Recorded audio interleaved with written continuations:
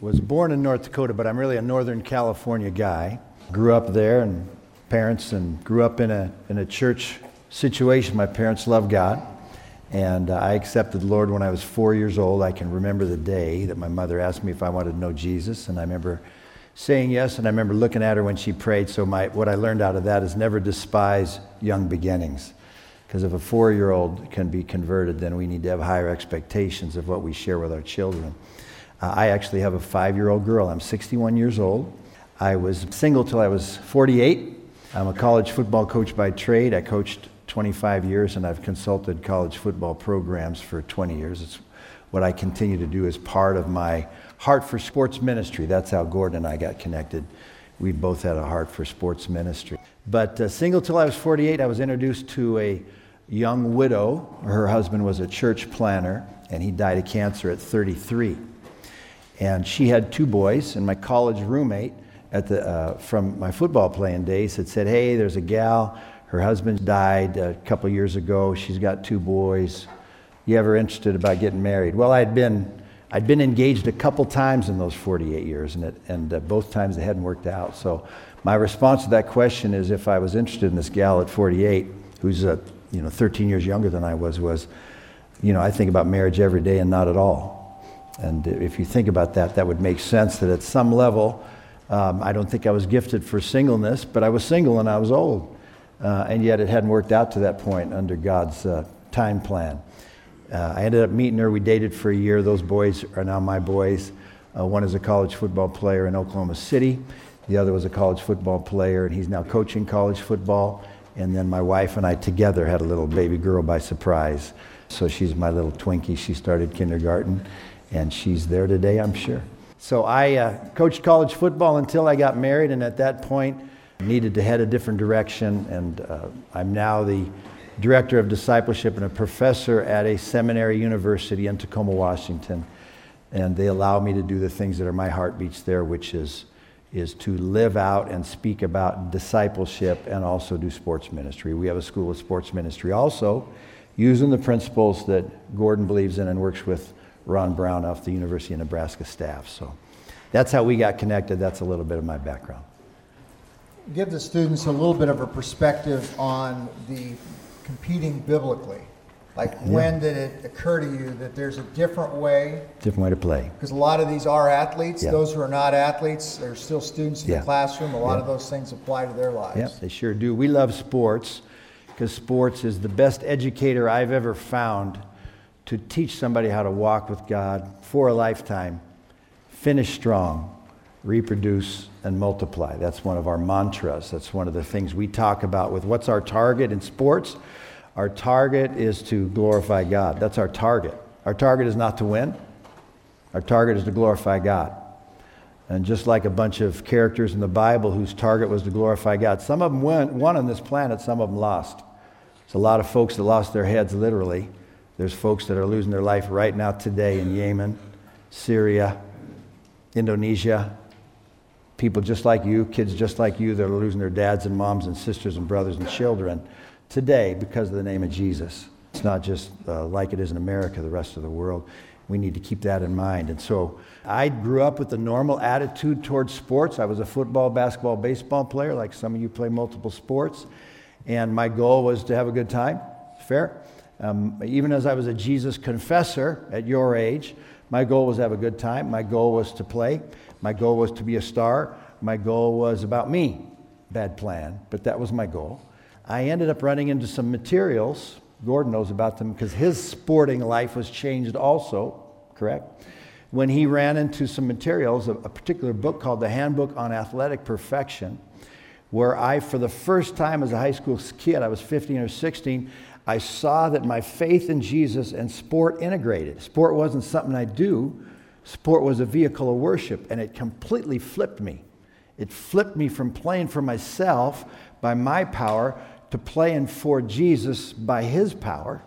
We talk about it now, the 2x4, playing according to the Word of God, by the power of God, for the glory of God, is what I learned by myself. And then I went to a college where the head coach had that same vision, which I found to be incredibly rare. We've been talking about that. Where that was his target as a coach, to raise up a culture of men and women who played by the power of God, for the glory of God, according to the Word of God. And they played at a high level. That coach is the 9th winningest coach in the history of college football. 309 wins. He's won 4 national championships, played in 8 title games. He created a culture where you could play by God's power for His glory according to His Word at the highest level in their sphere of competition, which was very fascinating. I'd never seen or heard of that before as a kid, and then I experienced it through a book, and then I went to a school where the head football coach was playing, and now our mission is to communicate that kind of play, that kind of attitude towards sport around the world, literally. Let's switch gears, talk a little bit about discipleship. When did discipleship become real to you? When did you feel like you began to understand what the Bible meant by discipleship? Maybe what were some verses you were drawn to, or how did this process kind of unpack it? Yep. Discipleship's a fancy word that's thrown around a lot, and frankly, there are as many different definitions of discipleship I've found as there are people. Disciple means learner or follower. The 12 disciples were the learners and followers of Jesus. Kind of also means, in the original language, it means apprentice. So they weren't just passively learning, they were practicing what they were learning, right? Jesus with the 12, He walked with them. When we talk about discipleship or learning how to follow Jesus, it's a simple principle. It's a tool of normal learning, which is Jesus walked with the Father. The 12 disciples watched Him walk with the Father. Jesus watched them walk with the Father, and then He died and told them to walk with the Father. The Holy Spirit was the power source. Discipleship is as simple as this. I do it, you watch. You do it, I watch, you do it. It's the way we learn everything. My child, my little girl, the way she learned to eat is, I ate. She watched me eat. She tried to eat herself. This is a spoon. The more she watched, the more she practiced, the more I was with her, the more she got it in her mouth. I ate. She watched me eat. I watched her eat. She eats. Everything is learned. I coach. You watch me coach. I watch you coach, supervise, you coach. Same way you follow Jesus. You find somebody who walks with Jesus. You watch them walk with Jesus. They watch you walk with Jesus and help you on your way. You walk with Jesus. So discipleship is not a fancy word. It simply means to learn and practice following Jesus in this case. Discipleship, we're talking about Jesus. I never heard any of this stuff. I might have heard it, but it never entered my brain. I knew when I got older and got into coaching, and when I got together with players and they said, could you help us walk with God? I knew that we probably should pray a little bit. We should probably talk a little bit about life and struggles, and we probably should read the Bible a little bit. I call that now the little bit plan. We prayed a little bit, walked a little bit with God, and talked a little bit. Read the Bible. Does that make sense? What we find now is there's much more that can happen besides a little bit plan when you walk with God. When I was 37 years old, so a little bit older than y'all. Now remember, I accepted the Lord when I was 4, and as best I could, I walked with God all the way till I was in my early 20s. And in my early 20s, I played in a football program where the Holy Spirit transformed my life because of the culture that was created. So from 22-ish, 23 till 61, I've tried to walk with God as best I could, giving it my best shot now for 56 years. But until I was 37, I never heard of this stuff that I'm talking about today, even though I was in a Jesus community my whole life. I never learned that somebody could come alongside you in a discipleship / mentoring relationship and walk with you. And you could walk with them so you could get where you want to go faster with less headaches, would be the way I'd say it. Here, I was thinking about back there how I could articulate it simple to Nebraska kids and thinking about sport. And I'm thinking, okay, so if I wanted to be a coach, if I wanted to be a great coach, I could read books about coaching. Would that help?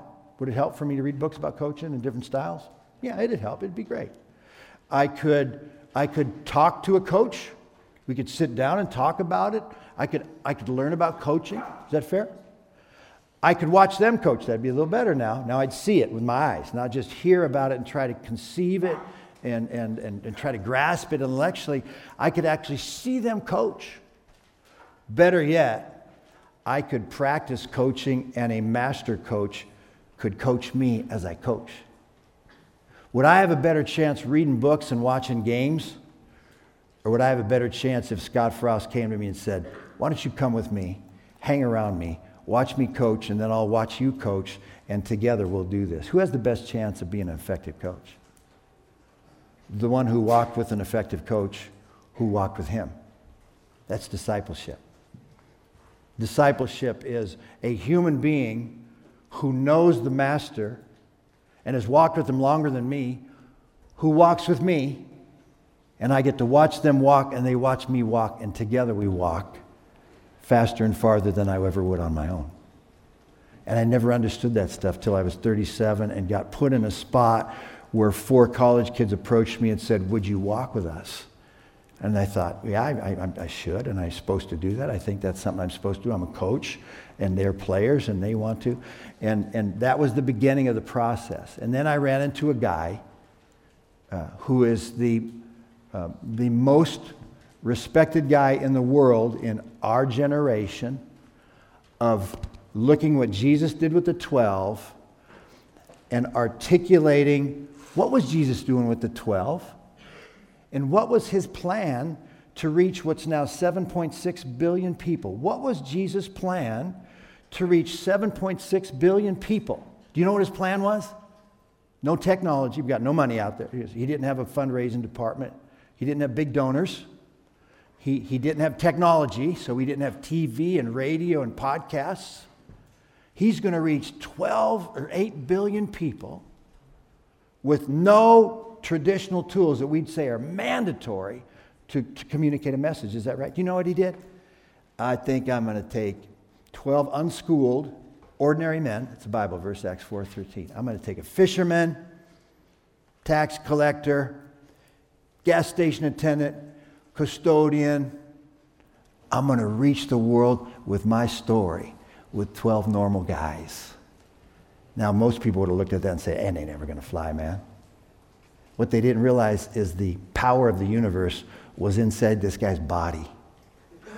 And he put it inside these normal people like you and I's body.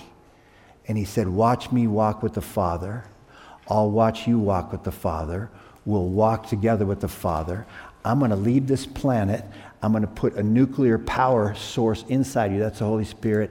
And you go and do what you saw me do. That's discipleship. You go and do what you saw me do. And now that he's not on the planet anymore, he goes to human beings and he says, you walk with somebody and teach them how to walk with somebody so when you're not there, they keep walking, and teach them how to walk with somebody who they then teach how to walk with somebody. And in a generation or 2 or 2,000 years, 7.6 billion people without resources, without giant rallies, without technology, we're going to reach the world. We'll use that stuff if it ever is developed. Ta-da! But we don't need that. We just need human beings with the power of the universe inside their body. Do you know them that way? That's the question. When I talk to my target, is always, I'm a college football coach, so guys from the 18 to 23 years was, for the majority of my adult life, my target. Well, you're similar age group to that target. And whether I'm talking to that target or whether I'm talking to adults, it's the same story. So when we try to communicate, because we're always trying to communicate simply, what the process is of somebody who's walking with God, if that's your desire at all. We call it the 4 knuckles just because I use it as a visual. I got 4 knuckles right there, so I'm going to call it the 4 knuckles because it's a little metaphor and it lets you to understand. What are the stages of somebody who wants to? You may not want to. This is what you got to figure out. Do I want to walk with God? Do I want to walk with God for a lifetime? Not everybody wants to walk with God. And not everybody who walks with God walks with him for a lifetime. Do I want to finish strong? A lot of people came to the faith and walked for a window of time and they didn't finish the race. There's Bible verses about that. Or they didn't finish strong. We call that go out to pasture or retire. They no longer walked with God in an ongoing way because they got older and yada, yada, yada. Walk with God for a lifetime, finish strong, reproduce. Now we're into a separate category. People that realize they're on this planet to make other Jesus followers who will make other Jesus followers, make disciples. If the great commandment is love God, love people, the second commandment is make disciples. That's the job he gave us. He left the planet. He said, love me, love people, and make disciples. That's the job. The job of a Jesus follower. Did you know that? Did you know your job, your one mission, the reason you're on this planet, according to God, is to love him and make disciples. Did you know that? Do you want to do it? Are you going to obey him or are you going to disobey him? Because there's not two categories. It wasn't like an optional. He didn't say, if you want to, folks, while you're following me in your nice little Christian life, have a good time. But if you want to, help other people know him, evangelism, and follow him, discipleship. He wasn't offering it as an option. He said, this is the minimum expectation of somebody who confesses his name. Did you know that? What are you going to do about that? Be wise to figure that out. If the creator of the universe, who's your father, you say that, gave you a job, it'd be nice to know what the job was, and it'd be nice to want to do it well. Fair? Reproduce and multiply. That's the fifth one. Walk with God for a lifetime. Finish strong, reproduce, and multiply. Multiply means I not only walk with, what's your name? John. I not only walk with John for a window of time so that he can know Jesus more and walk with him. I teach John how to walk with somebody else, Kurt. So the first year I walk with John. The second year I walk with Kurt, and John walks with Steve, and Kurt walks with Bobby. The third year I walk with somebody else. He walks with somebody else. The guy who worked with last year walks with somebody else. He walks with somebody else. The guy he worked with last year walks. If I had $1, and I doubled it, in day 2 I'd have $2. Fair? In day 3, if I double it, I'd have $4. Is that right? 2 to 4? Fair? If day 4 I doubled it, I'd have $8. Is that right? You know how many dollars you'd have in 30 years? Just without thinking about it, if I went from 1 to 2 and 2 to 4 and 4 to 8, in 30 years, how many dollars would I have? Just raise your hand. Somebody with courage, raise your hand and say how many dollars you think you'd have if I did that 30 times, if I doubled it 30 times. Come on, somebody, have some courage. Have some courage. Throw out a number. What do you think, sir? Couple of million? Dag-nabbit. You got a chance, man. You were in the ballpark. Do you know that if you took a job and you worked for $1 the first day, and he said, I'll tell you what, it's a hard job. You worked the second day, $2. You worked the third day, I'll give you $8. $8, you'd feel like, that's not fair, right? Do you know at the end of a month, you'd make $1 billion? If you take the number 1 and you double it, 30 times it's $1 billion. Which means that if I walked with one guy this year in a way that taught him how to know Jesus more and teach somebody how to know Jesus, and if the second year I did it again with one person, just one, and my guy learned how to do it with somebody else and repeated that, and if he taught somebody who repeated that, in 33 years, 8 billion people would be touched. How many people on this planet did I just say? 7.6 billion? Sounds like within your generation, if you'd simply do your job and walk with God and make a disciple a year, you can make more than that for the record, and you made one disciple a year, and you did that as long as you lived, because most of you are going to live if the planet stays the same, which odds are it's not. But if it did by chance continue, and if you got to be 50 to 60 years old, the world would be reached through Jesus by a relationship that reproduced and multiplied. That's the teaching that I ran across when I was in my late 30s that changed my life. It changed my life. It made me realize that I can be part of this story and reach the world. That's pretty cool. If you love God and if you want to be obedient. If you don't love God, then it doesn't matter to you. And if you don't want to be obedient, it's not going to matter to you. But if you want to walk with God for a lifetime, finish strong, reproduce, and multiply, you may want to consider this. Because you're going to go to the master and he's going to ask how did your story go this life? And can you show me the results of it? Be fruitful and multiply is what he said. What are you going to share with them? What are you going to say to the guy who died? He died. The father watched his son get tortured for 3 days. He had to watch his son get tortured for 3 days so that I could live forever. And he asked me to do one thing in exchange for getting his kid killed. He killed his kid so that I could live with him forever. And he said, just one thing. Can you please follow me and make disciples? And I go to him and said, sorry, I got busy. I really wanted a cool job. I wanted to make enough to have another house and a cabin or a lake. And I wanted to have a family. I got busy. Sorry for having your son killed for me so I could live forever. And I didn't do what you asked me to do. That would be sad. That would be sad. And we're committed to communicate the scriptures to people like you so that you can feel the pleasure of the Holy Spirit by doing what he asked you to do, participating with him in reaching the world. That's pretty cool. I mean, you okay? Can I do one little other metaphor story? Yeah, go for it. So this is my personal story. You don't know me from Jack.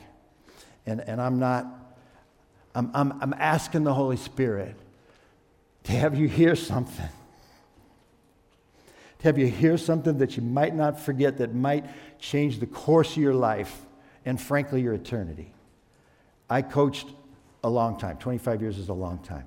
And sometimes I walked with some kids that for whatever reason in their story, I'm thinking about one guy right now from the inner city of Chicago who doesn't know, his dad never lived with him. He knew he was in the city. He interacted with him occasionally. Never knew his dad.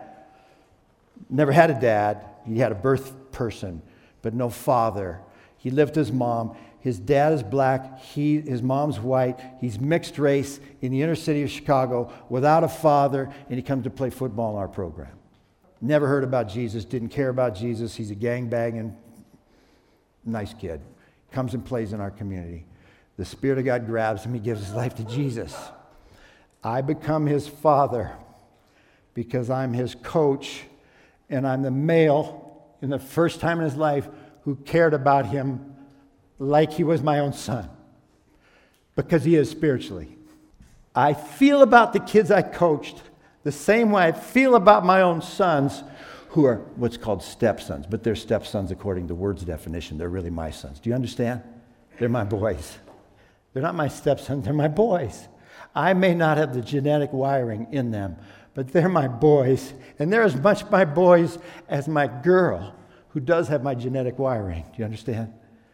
But when God grabs hold of your heart and you understand your job is to reproduce other people who know him, they're born again, they become your spiritual offspring. This guy, my name is Scotty Kessler. This guy named his first boy Kessler.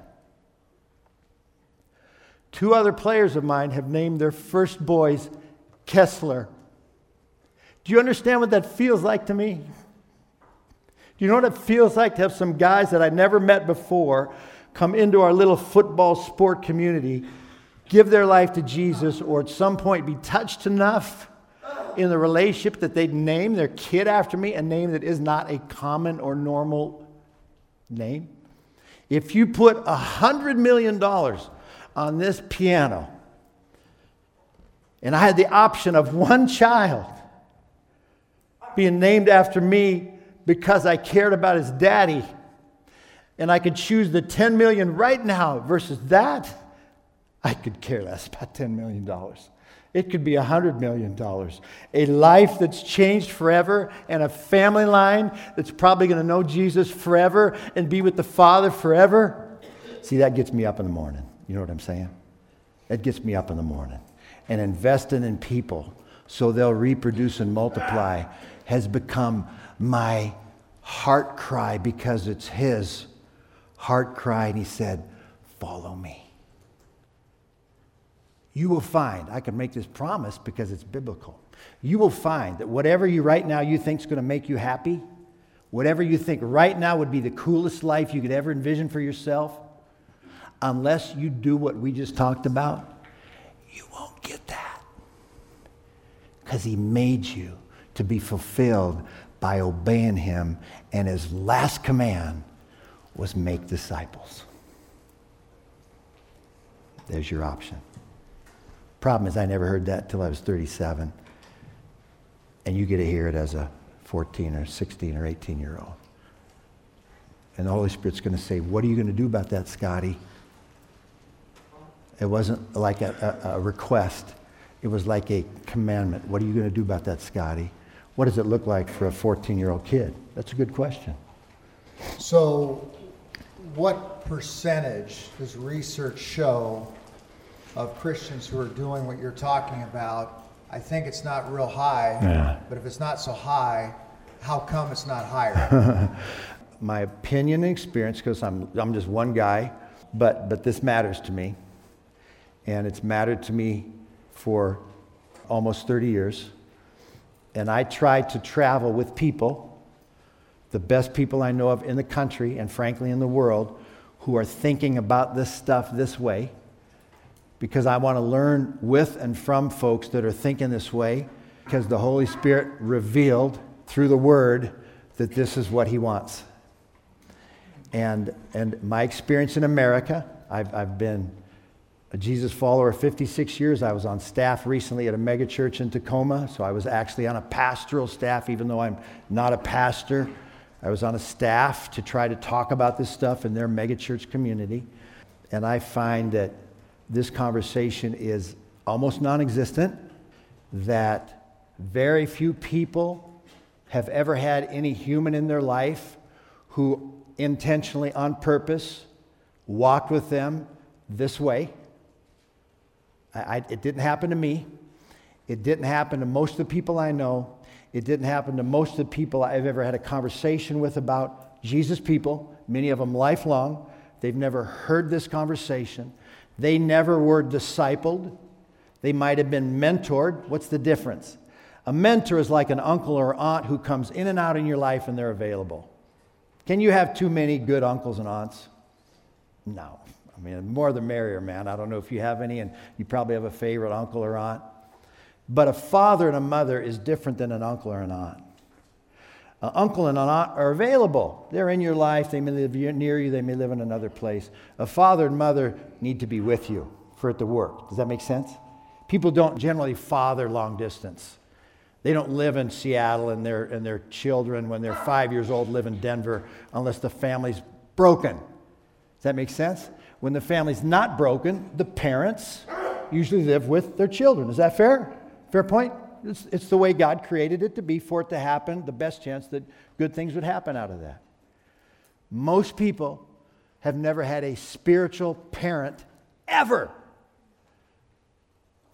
They might have had blood parents. My parents were Jesus followers, but they didn't know this stuff, so we just grow up in the church together, they as my parents and I as a kid, and we grew up in a thing I call the orphanage.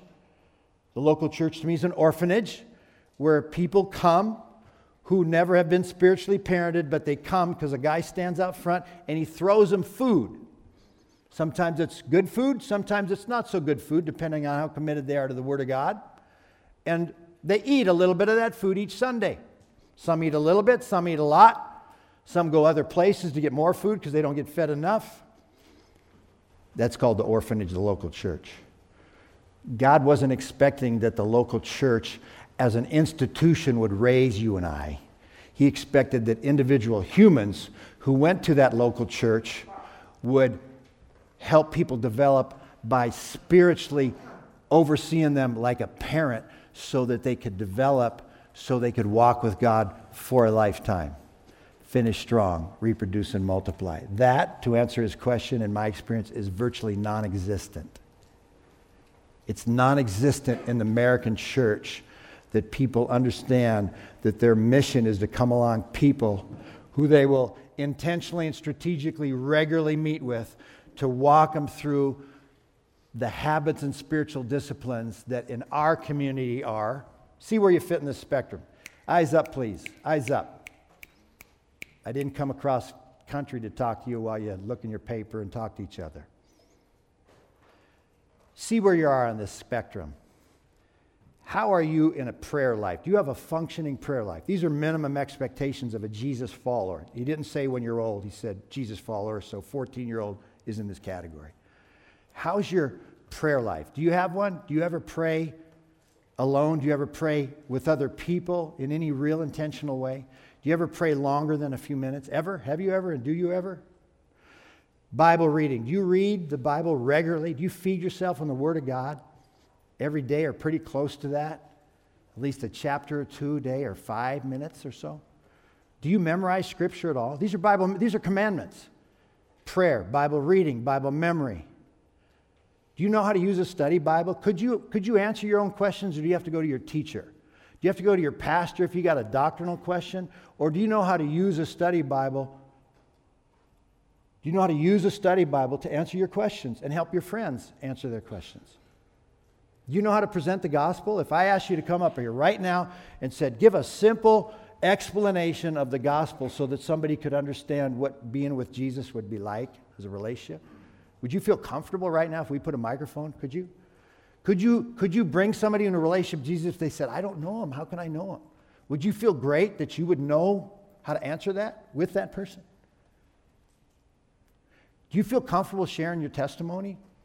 Do you feel comfortable saying, before Jesus, this was me, but then I met Jesus, either this day or this window of time, and now I'm different. You know why?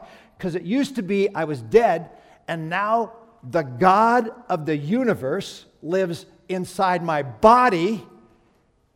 Do you think if the God of the universe lived inside your body, you'd be different? If I put a nuclear bomb inside your chest and I pulled the trigger, do you think anything would happen? The guy who created nuclear power lives inside your body. Are you different? Have you lit the switch that blows up your life? Do you even know what I'm talking about? Those are the questions. Could you give us maybe one or two scriptures that you really like? Oops, I didn't finish discipleship? I didn't finish the four knuckles. Oh. But I will, yes. He's going to ask about a scripture. Here's the scripture. Yeah. So write this down for discussion. This is your question to talk about. 2 Timothy 2:2. This is an example. So Paul, we've heard of Paul. You're here. I'm reckon you know who Paul is, right? The Apostle Paul. So this is what Paul said to Timothy. Timothy was his spiritual son. He wasn't his birth son. He adopted him from the local orphanage. He came alongside Timothy, who was younger in the faith and younger in chronology. Paul adopted him as his spiritual son, just like we're the adopted sons of God. And Paul said to Timothy in 2 Timothy 2:2, Timothy, the things we're talking about right now, John, I want you to tell other people who will tell other people. Here's the Bible verse. The things you've heard me say in the presence of many witnesses, you talk to other people about. Who will talk to other people about? In one verse, there's a biblical depiction of 4 generations. Paul the father, Timothy his son, Timothy's grandsons, Paul's grandsons and Paul's great-grandsons. Did you hear that? Timothy, father, Timothy, son. What you've heard me talk about, you entrust to reliable men and women who are going to entrust it to reliable. He was saying this, Timothy, would you take care of my grandchildren and great-grandchildren for me, please? Would you take care of them for me, please? That's what he was saying. He gave a picture. When Jesus was with the 12, he said, follow me and make fishers of men and women, mankind. He was always talking about us giving our life away to somebody who will teach how to give their life away, who will teach how to give their life away. It was always part of the gospel message. It was part of the beginning. He said, be fruitful and what? Multiply. from the very beginning, even before Jesus was with the 12 and told them to go make disciples, he told us in the beginning to bear fruit, that's reproduce, and multiply. It wasn't an option. It was a commandment from Genesis 3 through the Gospels, through Paul and the epistles. We've always been instructed to bear fruit and multiply. And you frankly, in this nice little town in Nebraska, have this same commandment as Jesus in Galilee with the 12 disciples. And the same thing that he asked of them, he's asking of us. And you have to decide, am I going to obey, or am I going to be a nice Christian like my experience, most in America, who love God but never obey him? Never obey him. I left you with one job. Make disciples. That's all I'm asking. I died for you. I gave you everything you need for life and godliness. 2 Peter 1:3. Make disciples. The problem is most of us, you, me included, most of us have never seen that happen. Don't know what it looks like. It's hard to reproduce what you've never seen. Does that make sense? It's hard to reproduce something you've never seen. And so our whole mission as people and in the school I work out is to articulate or communicate this mission and see who wants to obey and give them tools to do it. Is that fair? Fair. The 4 knuckles, super quick. Okay, yep. First knuckle is I want to know God. Born again. You got to be born again, right? John 3:3. You got to be born again. First knuckle. Some of you in this category right now, you're born again. I presume most of you, I'm thinking. Maybe all of you. Second knuckle is this is a different guy now. When I say guy, I mean person. This is a different person. He says, I want to know him bad. It's this guy. Lord, I want to know you. I want to know you. Please, Lord. I want to know you. Reveal yourself to me. Lord, show yourself. I want to know you. Are you that guy or gal? Have you ever, with your mouth or with your heart, communicated that you really want to know him? I want to know you. I want to follow you. You matter to me. I want to live for you. It's okay if you're not there. Just understand you're going to have to go there if you're going to want to have the fruit and the power, for the record. Love, joy, peace, patience, kindness, goodness, faithfulness, gentleness, self-control. If you want some of that stuff that's the result of being connected to the vine, then at some point you're going to have to want it. If you just want to be a nice church-growing Jesus, I raised my hand one time or asked him in a life guy, they're right here. Then this guy, he's moving up the food chain because he really wants to know God, and God will reveal himself to the person who wants to know him. That's a promise. But these two people, it's all about who? Who's that all about? It's about them, right? It's about them. It's really selfish, self-absorbed Christianity. Lord, fill me. Lord, teach me. Lord, be with me. Lord, answer my needs. Lord, answer my prayer request. Lord, me. This guy has a wake up. He realizes the Bible says it ain't about you. It's about me and others. It's about me and others. It's not about you. I fill you so you give your life away. I don't fill you so you get full. I fill you so you get empty, so I can refill you to get empty, so I can refill you to get empty. That's how you get alive. That's why if you feel like life isn't that great right now, and I don't know if Christianity is that big a deal, and I just feel like I don't have much joy or hope, it's because you aren't obeyed. Because he's the well that'll never run dry, the fountain of life, and if you empty yourself, he'll refill you, and then you'll be alive. Sea of Galilee. Dead Sea. Jordan River in Israel runs into the Sea of Galilee, runs out of the Sea of Galilee, runs into the Dead Sea, and the Jordan River dies in the Dead Sea. You know how many fish live in the Sea of Galilee? A lot. It's fed people as long as that sea has been in Israel. It's fed people to this day. Do you know how many fish there are in the Dead Sea? None. Because it's dead. Do you know why it's dead? Because the Jordan River runs into the Sea of Galilee and runs out. It fills and empties, fills and empties, fills and empties. Do you know why the Sea of Galilee is dead? Why the Dead Sea is dead? Because the Jordan River with life, runs into it, nothing comes out of that Dead Sea. And so everything in it is dead. And a Jesus follower who doesn't empty himself for the sake of the kingdom to others dies even though he's alive. And if you're wondering why life isn't full and rich and fulfilling and maximal, it's because maybe there's nothing coming out at the end of your life that will fill you so that you look at this life different than you may be looking at it right now. If you don't give yourself away, you're going to think you're alive, and I'll see that you're moving around physically, but you're going to function like a Dead Sea. Then the fourth knuckle, this person then, that normally people bounce back and forth here. Oh, Lord, I want my will, but your will be done. Oh, Lord, I want my will. I want my will. No, Lord, your will be done. Your will be done. So we go bouncing back and forth here because we think it's still about me. It's not about you. Unless a seed falls to the ground and dies, it can't bear fruit. Unless a human being dies to himself, dies to his dreams, dies to his wishes, that just means this. Lord, this is my dream. That's good. Lord, not my will, but yours be done.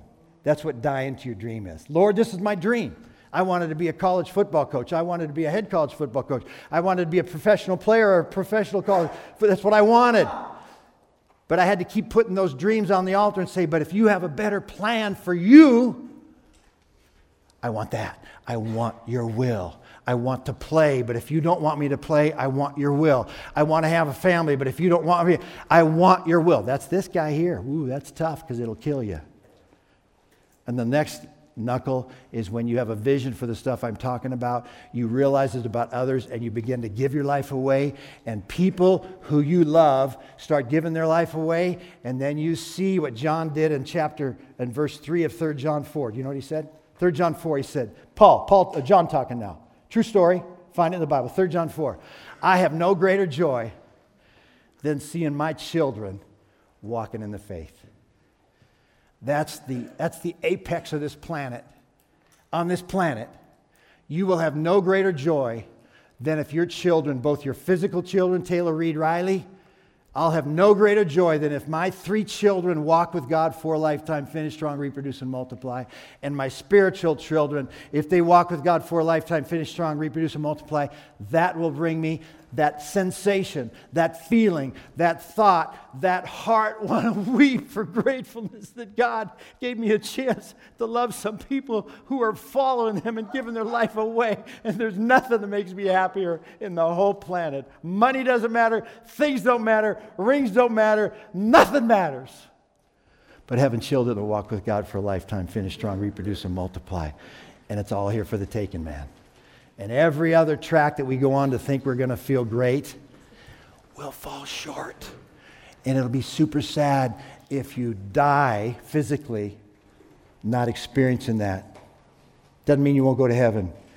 It does mean you won't taste of that glory that He wanted for you on this planet.